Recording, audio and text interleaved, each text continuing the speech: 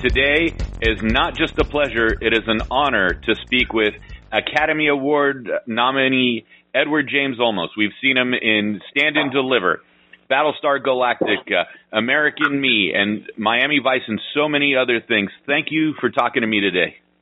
It's my honor. Thank you so much for the work that you do for the community and getting all of the information out that you do. And just great to be here with you. Well, you're working with the Latino Film Institute with the Young Cinema Project that's been extended to May 15th. And before we forget, the hashtag for that is YCP Live Reads. Tell me about this program and how it became so prevalent in your life. Well, about 1998, we started the Latino International Film Festival, and with that, we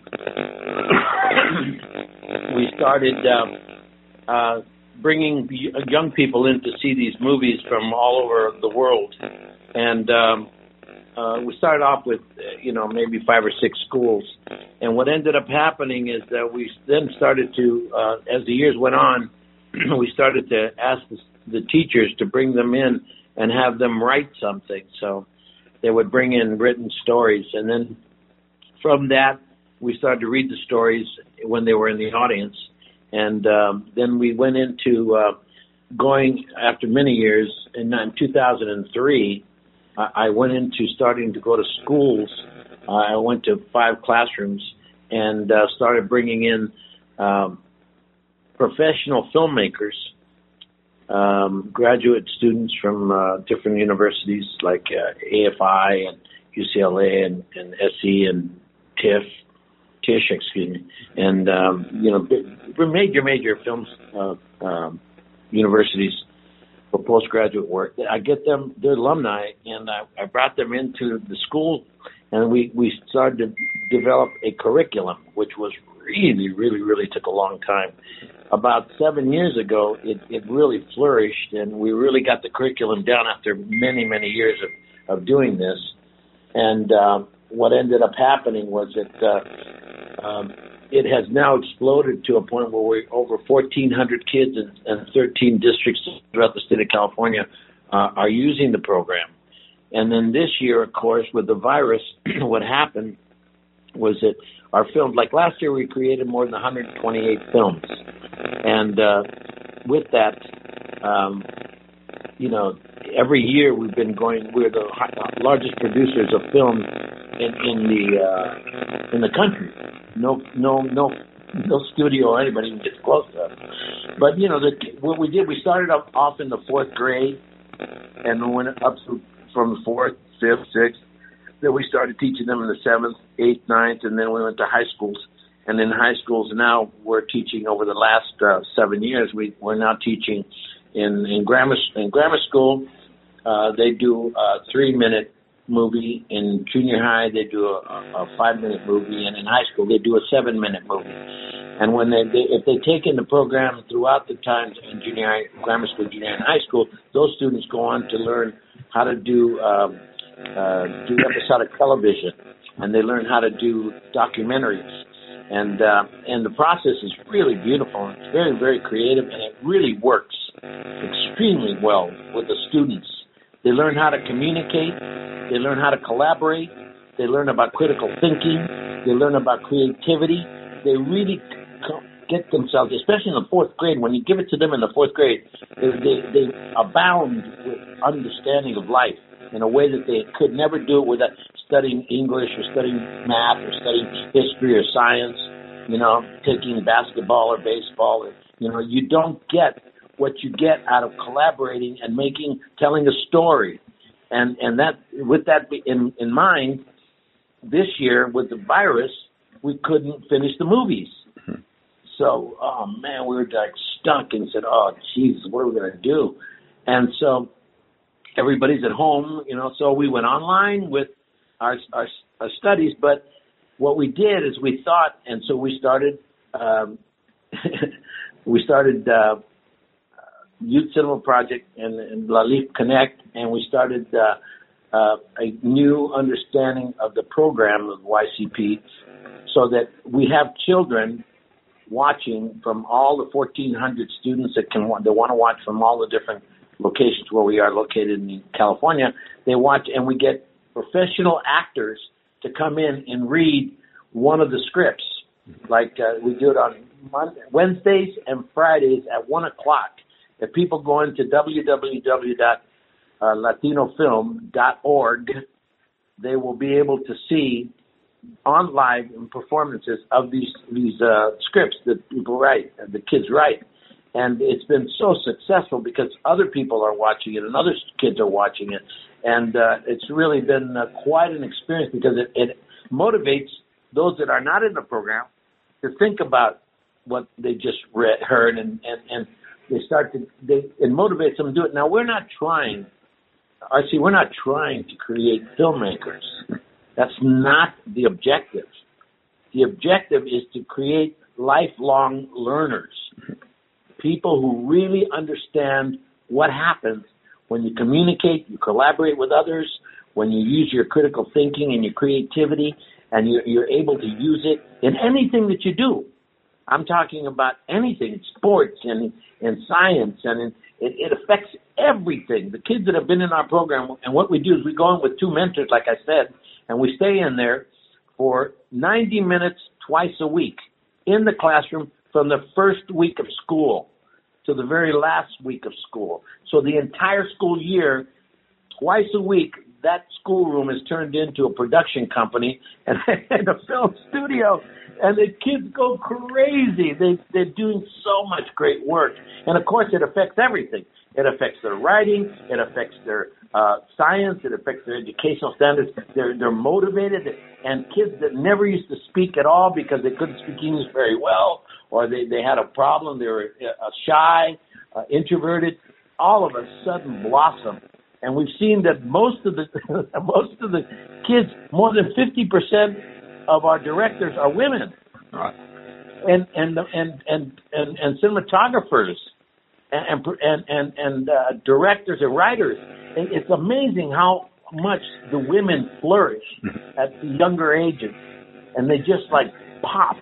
And it's been an incredible journey. I got to tell you, RC, it's been an incredible journey. As you can tell, I'm very excited about this, and I'm so excited that I got to tell the people who are listening to you right now that when Stanford University, who has the strongest assessment program for PhD doctoral on assessments in the world, they heard about it. They came and they reviewed it for over a year. They did their research. They said, 3 candidates for their doctoral to do this as their doctoral thesis. Well, forget it. Right.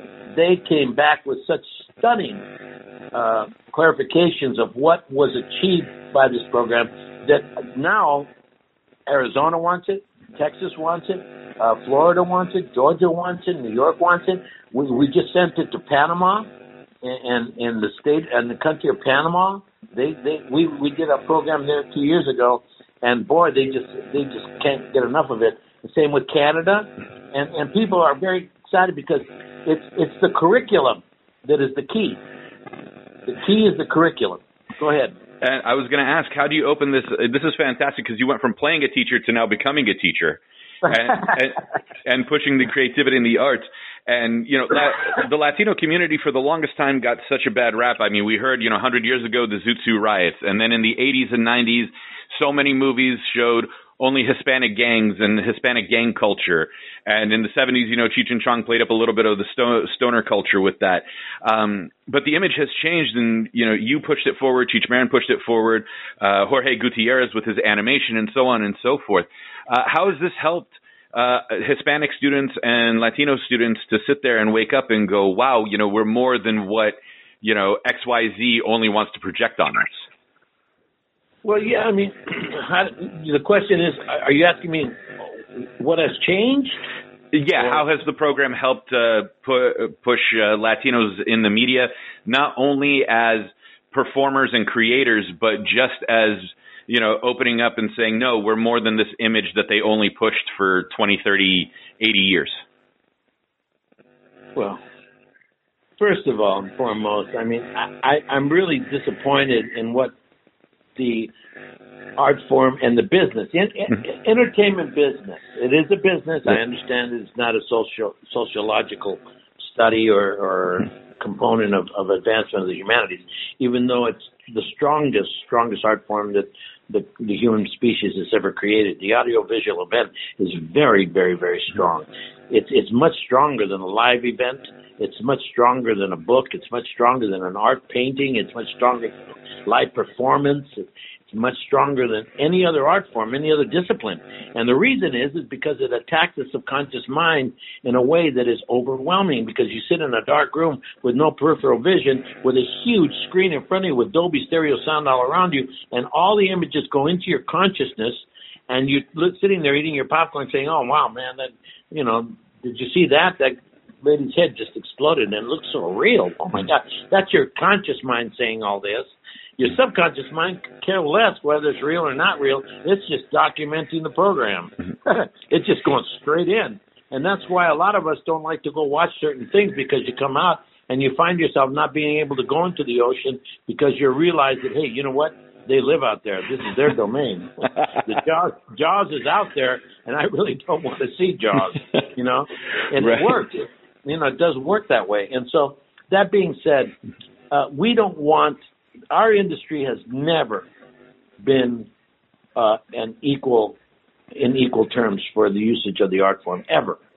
The African Americans are really the strongest minority right now that are using the art form, and they have around 17% of the images that you see in film and television.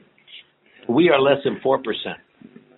The African American is 12% of the population. We're more than 21% of the population. And so you can see the disparity between that. And then the indigenous and the Asian cultures don't even register. They're less than 0.5% in usages of the art form in commercial viable concepts.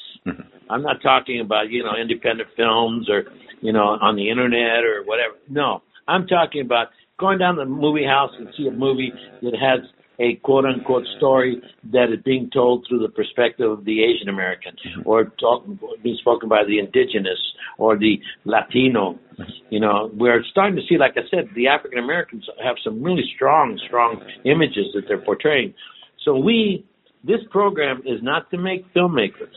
Remember, we are creating them, trust me. Believe me. And they're coming on real strong, and they're going to be very good. They'll be much better than Spielberg's. They'll be much better than, the Scorsese's, the, Coppola's. Because those guys didn't start making film and learning about the film industry the way they learn. These kids are learning it in the fourth grade when they're 10 years old. They're not going to classrooms and being told, this is, what this is for. This is how you use this. And then letting them really create. Our mentors don't tell them what to do. They show them how to do certain things, and then allow the creative process to take over and allow the students to choose the work they're going to do, how they're going to do it. They do their own casting, they do their own production, they do their own, art. God, I can't think of it. Storyboards. They do everything on their own. And produce it themselves, and they do all their own location scouting. They do all their own casting.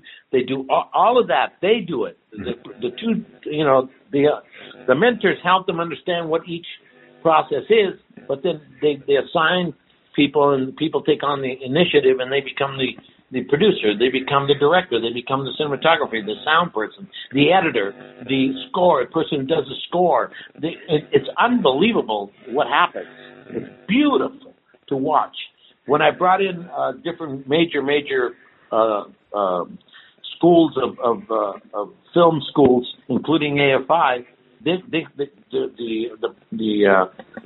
different people who came in, the production teams, would cry. They were crying because it was so emotional. It was so beautiful to watch. Here you have 9-10-year-old kids, please be quiet. Okay, now this is going to be the scene. Wait a minute, okay? Now, camera, lights, okay. And then they slate it, and it's wonderful to watch. How many kids have you seen where you didn't expect to want to, let's say, the shy kid in the corner all of a sudden gets cast as the lead because he or she had something about him, and then they light up and their confidence has been built. Because school primarily has always been sit down, shut up, 2 + 2 is 4, that's it, the comma goes here, et cetera, but now they're opened up to a world of possibilities where not only can they be creative, but like you said, use their critical thinking skills in mathematics and sciences and whatever else, but also create confidence in the children. Every single child. We haven't lost one kid. If anything, a school that had lost the last 2 or 3 years before we got there in 2012 had lost 400 kids that had gone on from the public school system and gone on to do into different other schools, private schools or whatever they could get into, and magnet schools and stuff like that. And so that being said, we brought our program into the school system, and the word got out. They had 600 kids enrolling back into the school to get on these programs because, it was something that they couldn't get anywhere where they were going to school at. So they said, forget it, I'd rather, do this. And so that it became an asset to the school system. And so it's worked for everybody. Everyone has been able to understand it and really work to the highest levels. The superintendents love the program. The school board of education in every single one of the districts love the program. And the teachers and the students are the ones who benefit the most. And the ones who benefit the very, very most are the mentors who come in and use their expertise, and they're infused by a sense of self-esteem and self-worth and self-respect that they can't get from learning and being the receiver of information and growing and always thinking about yourself and your art form and you, me, I. Now they're thinking about, themselves, but they're actually sharing and giving and the more you give, the more you receive. So the more they're giving, the better artists they're becoming. And it's really been work. The only thing we have is we tell the mentors is we have over 55 mentors working with us year round right now, and it's growing. We tell them, when you get your films, because a lot of them turn around and they get their movies, they're going to make a movie, they go off and they become who they're going to be, and then they go. We say, the only thing we ask you, when you have a little time and in between movies, come back and help and teach some more. And they all agree.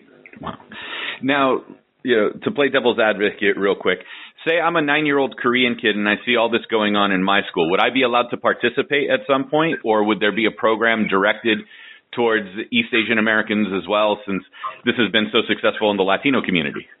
This has nothing to do with Latino. The only thing that has to do with Latino is the fact that Latinos created it. Okay. And I remember when AFI came in to watch it, the American Film Institute, they came up to me, Bob Gazzelli came up to me, and he's the executive director, and said, listen, we've been looking for 21st century educational models to really to help propagate the future, and this is the strongest one we've ever seen, even in the 20th century. And he goes, this is real 21st century teaching. He says, we want this. We want this to be part of our program. And I said, well, fantastic. We're there. We'll become part of it. He goes, great. And I said, but I'm not going to tell you one thing. This comes from the Latino community for the world. Okay. Not just for Latinos, but for the world. But you got to put out there that it comes from the Latino community. Because if you don't say that, then we have gone backwards again. If you're going to say that it's an AFI situation, excuse me, but I love you guys. American Film Institute, I love you guys. One of the best film institutes in the world. I get it. But this is a Latino Film Institute that brought this to the world. Now, if you want to, be one of our sponsors, and they are. If you go on the website, you'll see them there. But we're not going to give it to you with retitling it. It's not about for Latinos. This is about for the world, brought to you by Latinos. I mean, give me one thing that you remember that, I saw Argo. Beautiful movie. Beautiful movie. It won Best Film of the Year. Ben Affleck directed it, and he played Tony Mendez. And nobody knew that the movie was about a Mexican-American CIA agent. They go, what? Yeah, I saw that movie. I loved it. He goes, yeah, Well, Ben Affleck's character was Latino. He goes, he was? He goes, yeah, it was a Latino story. It was? Yeah, it was. Most people that are listening to us right now are going, what? Right. I didn't know that. And the reason they didn't know that is because Tony Mendez was not brought to the forefront. That was brought to the forefront was that a CIA agent had done this for Canada and had done this for the world. And he was one of the best, one of the strongest and most difficult journeys that he took, and anyone has taken. He said he got 8 people out of death's row. Wow. And so that being said, but again, there's a perfect example of how we don't get the credit for it. You know that there's never been a story done about a Latino Medal of Honor winner? Really? Ever. Wow. And when they did make one, they changed the name and the character, but they took the story. That's unfortunate. It happens all the time, unfortunately. Yeah. I just wanted to be clear because I didn't want people to think this is just like one specific ethnic group only and other students are excluded from it. So I'm glad we cleared that up for everybody. Not at all, man. It just happens to be brought to you by Latinos. Live with it. Yeah, I think people forget the prevalence that the Latino community has in the United States. Texas, I had a professor in college who the border crossed her family 3 or 4 times when it went from Mexico to the nation state of Texas for that short window of time to the United States, and the border just kept crossing, and her family never left San Antonio. So, welcome to the world. It's like, people today still are, every time I hear them say thank you to first responders, and they talk about fire departments, police departments, nurses, doctors, all the support systems for the people who stock the stores and all the people who are working right now for the betterment of us as a whole, they never, ever say anything about the migrant workers that are out on the fields right now picking our food and keeping us alive. They never, ever, ever say thank you to them. Nobody says thank you to the farm workers. Why? Because they're immigrants. Mm. And why? Because, hey, our political system, which needs to be changed, and I'm going to tell you right now, I'm voting for Joe Biden. I don't know about you guys, but I'm telling you right now, and I never tell people who I'm going to vote for. But this year, I'm telling everybody who I'm voting for. Because this is really difficult to take. There's a real problem here, and the problem is going to get exacerbated by the fact that if this president continues to move towards another 4 years, it'll be a destructive situation that will change the course of the history of humanity and on the planet. Well, these are definitely trying times. I don't push anyone's political views one way or the other. You're more than free. I do now. Well, by all means. Yeah, I never did. You have the right. I will never say that you don't have the right to say who you're voting for. That's right. It's never my place to say that to anybody, and that's the beautiful part about this country. Whether we're first-generation immigrants, 10th-generation children of immigrants, or we're the ones that stepped off the boat.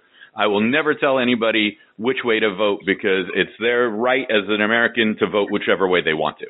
And I have been the voice of voter registration since 1978 when I became El Pachuco, and I teamed up with the voter registration drive, and I've been that. And then when Carter asked me to help him, I said no. When Reagan asked me to help him, I said no. When the first Bush asked me to help him, I said no. When the second Bush asked me to help, I said no. When Clinton asked me to help, I said no. When Obama asked me to help, I said no. When Trump asked me to help, I said no. I do not help politicians get elected. I just tell people to vote and go out there. But this year, Artsy, right now, you're hearing something I've never said before. And I'm saying it loud and clear so people understand. I'm voting for Biden. And I pray to God that he has a really good woman vice president, and I hope that they both do the work that they're capable of doing because we need the help of, if nothing else, people who know how to do the job. I just want more than anything a united country in a sense that, yes, we have our differences, but we meet towards the middle. Well, the only way we meet towards the middle is by having a middle. Yeah. We don't have a middle. We don't have one. Yeah. Right now, we're polarized. I mean, we have a president right now that is literally, they have my families, people, my children that look like my children are locked away right now in cages, and they're dying in there. And I don't care what anybody's thinking right now, saying, "Oh wow, we're getting into a whole situation here." Hey, you know what? A truth happens to permeate itself out into the public, and you can either take it or leave it. You don't have to live by it. All you have to do is understand that it is a truth. And that truth is happening right now. And I got to tell you right now, those kids are getting infected and they're dying, and people in those cages are dying, and they're still there, and nobody cares about them anymore. They're all thinking about themselves, locked away in their houses. I get it. It's just like the immigrant workers that are working out in the field. I get it. But boy, you just better hope. You better hope that the migrant workers don't get the virus and can't pick the fruit anymore, because, it's going to be a sad day at the grocery store when there's no food. That's for sure. I remember when I was in college, this is slightly off topic, but I remember that there's a lot of talk about immigration reform. There's a lot of talk about unionizing. But I said it's a talking point every 4 years that a lot of people don't necessarily want to address, because if it does go union, no one really wants to pay $7 for a head of lettuce. So they'll complain about it, but they'll never really work towards it. I know. Remember, everybody, we got into this for the first place. If you go to www.latinofilm.org, you'll get to see the LALIF website, which is a tremendous, the Los Angeles Latino International Film Festival Connect. It's on right now. We've been showing all of last year's best work in the festival from 2019, from April 14th through May 4th. We're showing all what happened, the musical components, the master classes, the musical performances, and all of the stuff that happened, the episodic television shows, the shorts, the features, the documentaries, the retrospective is on right now. Free. It's all free. And then starting on Cinco de Mayo, 5th of May, we start with the 2020 Latino International Film Festival program, and that's going to be amazing. It'll go all the way through all of May, and it's all free. And I got to tell you, tens of thousands of people are logging in, because we usually have it over at the Grauman's Chinese Theater, and we have for 21 years. And it's been an amazing, amazing journey. But all I can tell you is that go to LALIF Connect, which is free and available through the website, latinofilm.org, and, watch it. And you'll see the kids programs there. You'll see YCP, the Youth Cinema Project. They're connected there because they're all part of the Latino Film Institute. These are all branches of the Institute of LALIF and YCP and the LPB, Latino Public Broadcasting. They're all part of the Latino Film Institute. So all I can tell you is that enjoy. It's all there for free for anybody that would like to see it. And I got to tell you right now, it's really, really impressive, and it's very emotionally rewarding. And then today, when you need inspiration, you always go for the hope goes with the youth. When the youth, if you want to get inspired, go do something with a young person. They'll inspire you like crazy. This is true. When is the documentary about the YCP coming out? Because, this is 22 years in the making. Well, I'll tell you, it's out now. I mean, if you go online, you're going to see a lot of work that's been done about it. It's really amazing, but it happened. And we're very proud of it. And all I can say is that the YCP and the Latino Read, the Youth Read program, which is on right now on Wednesdays and Fridays at 1 o'clock, live on the internet. You go to latinofilm.org, you'll get online, and you'll be able to log in, and you'll see the readings of the young kids, reading for the young kids. It's wonderful. It's wonderful. And what we do, we bring the filmmaker, the screenwriter comes in and he speaks first with the moderator. Then the moderator brings in the actors and they speak, and then the actors do the reading, and it's so emotional. Oh, God, it's wonderful. It's kind of like movie magic where we get to see the table read. Yeah, exactly. Yeah. It's exactly what it is. Before I let you go, and I know you're very busy, and I thank you for your time today, we're facing a new normal once things subside. We're going to go into phase one, and like the next month, for example, we're going to eventually get back to an open society. how do we not only retain our creativity during these trying times, especially with as much fear as there is out there, but also reopen to wanting to go to the theater again instead of just staying home and screening it on our tablets, phones, computers, and big screen TVs? Well, I think that it'll come with the advent of the vaccine. Is when it'll all open up and everybody will go back to being completely free and open. It's the same thing we had when we had typhoid. If we have any disease, any form of communicable disease that hits, and if we don't have a vaccine for it, everybody just kind of stays hobbled away by themselves because nobody, look at too many people have died. We have 47,178 people that are dead as of right this second, that we're talking. There's 854,490 cases that they are charting. And believe me, there are many more dead than 47,000, but, there are many more cases, but we haven't been able to test all that well. And, it's been a very difficult journey, but when will it turn out to be phase 1 to phase 3?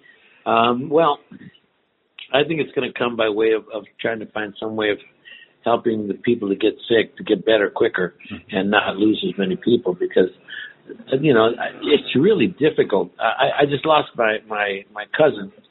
I lost my cousin last night. Oh, my condolences. Yeah, she died, and my sister had it, and my other cousin, her husband, he's in intensive care right now, intubated, and once you're intubated, it gets really hard to come out of it. 80% of the people who get intubated don't come out, and then all of his brothers and all of his children all have it. It's really not something you want to play with or not understand for what it is. Please help by staying inside. And, some people are going to open it up and they're going to see, like they did in Korea, South Korea, China, and Japan. Japan's going through a really second movement of it, second phase of it that is just destructive as hell. That people are, not even understanding it. We don't get that news, but if you were staying in tune with what's happening around the world, in Britain and all over the world, you would find yourself going, holy mackerel. It's really moving very quickly and very strongly, and a lot of people are dying. And it's not like, if it was Ebola, where you get it and you're dead, if you get it, you're going to die. Mm-hmm. And that's one situation. That's another kind of thing where everybody goes, oh, my God, it's Ebola. But this, they're saying this is like a flu. This is not like the flu. And they're saying, well, it's not as bad because only 0.5% of the people who actually contract it die. Oh, okay. So right now, we're, right. closing in on 70,000 people so dead. Okay, that's fine. Okay, not everybody dies. Only less than half a percentile right now. But guess what? You want to be half of the percentile? Get it. Right.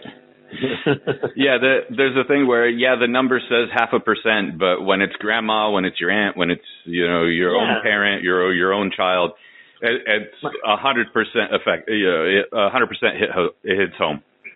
Yeah, because, like I'm talking right now, and I found out this just right before I went on the air with you. They called me and let me know that my cousin is dead, and her husband is my cousin also. He's my first cousin.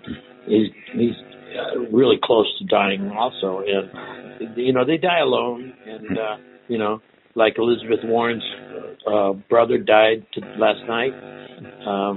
They die alone. And if you've ever experienced death, you understand how important it is to be with that person, to have given that person a feeling of nothing more than a feeling of some love at the last moments of their existence.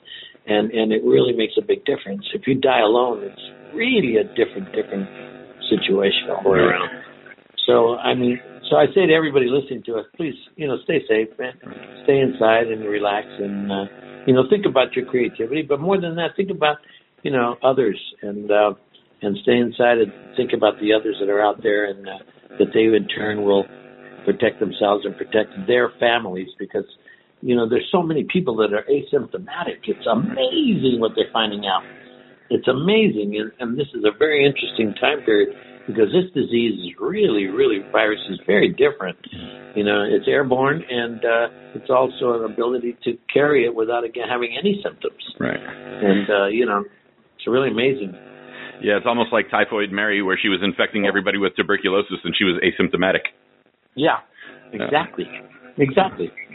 She didn't even know she had it. Well, Mr. Olmos, thank you so much for your time today. My condolences to you, your family, and everybody else that is suffering through this. You know, hopefully these kids can inspire us the way they've inspired you over the last 22 years. And it's been an honor speaking with you. Last time I saw you was the Silvas Awards. Hopefully I'll see you again in person soon. Thank you very much, RC. I'll talk to you soon. All right, take care. Adios. Bye.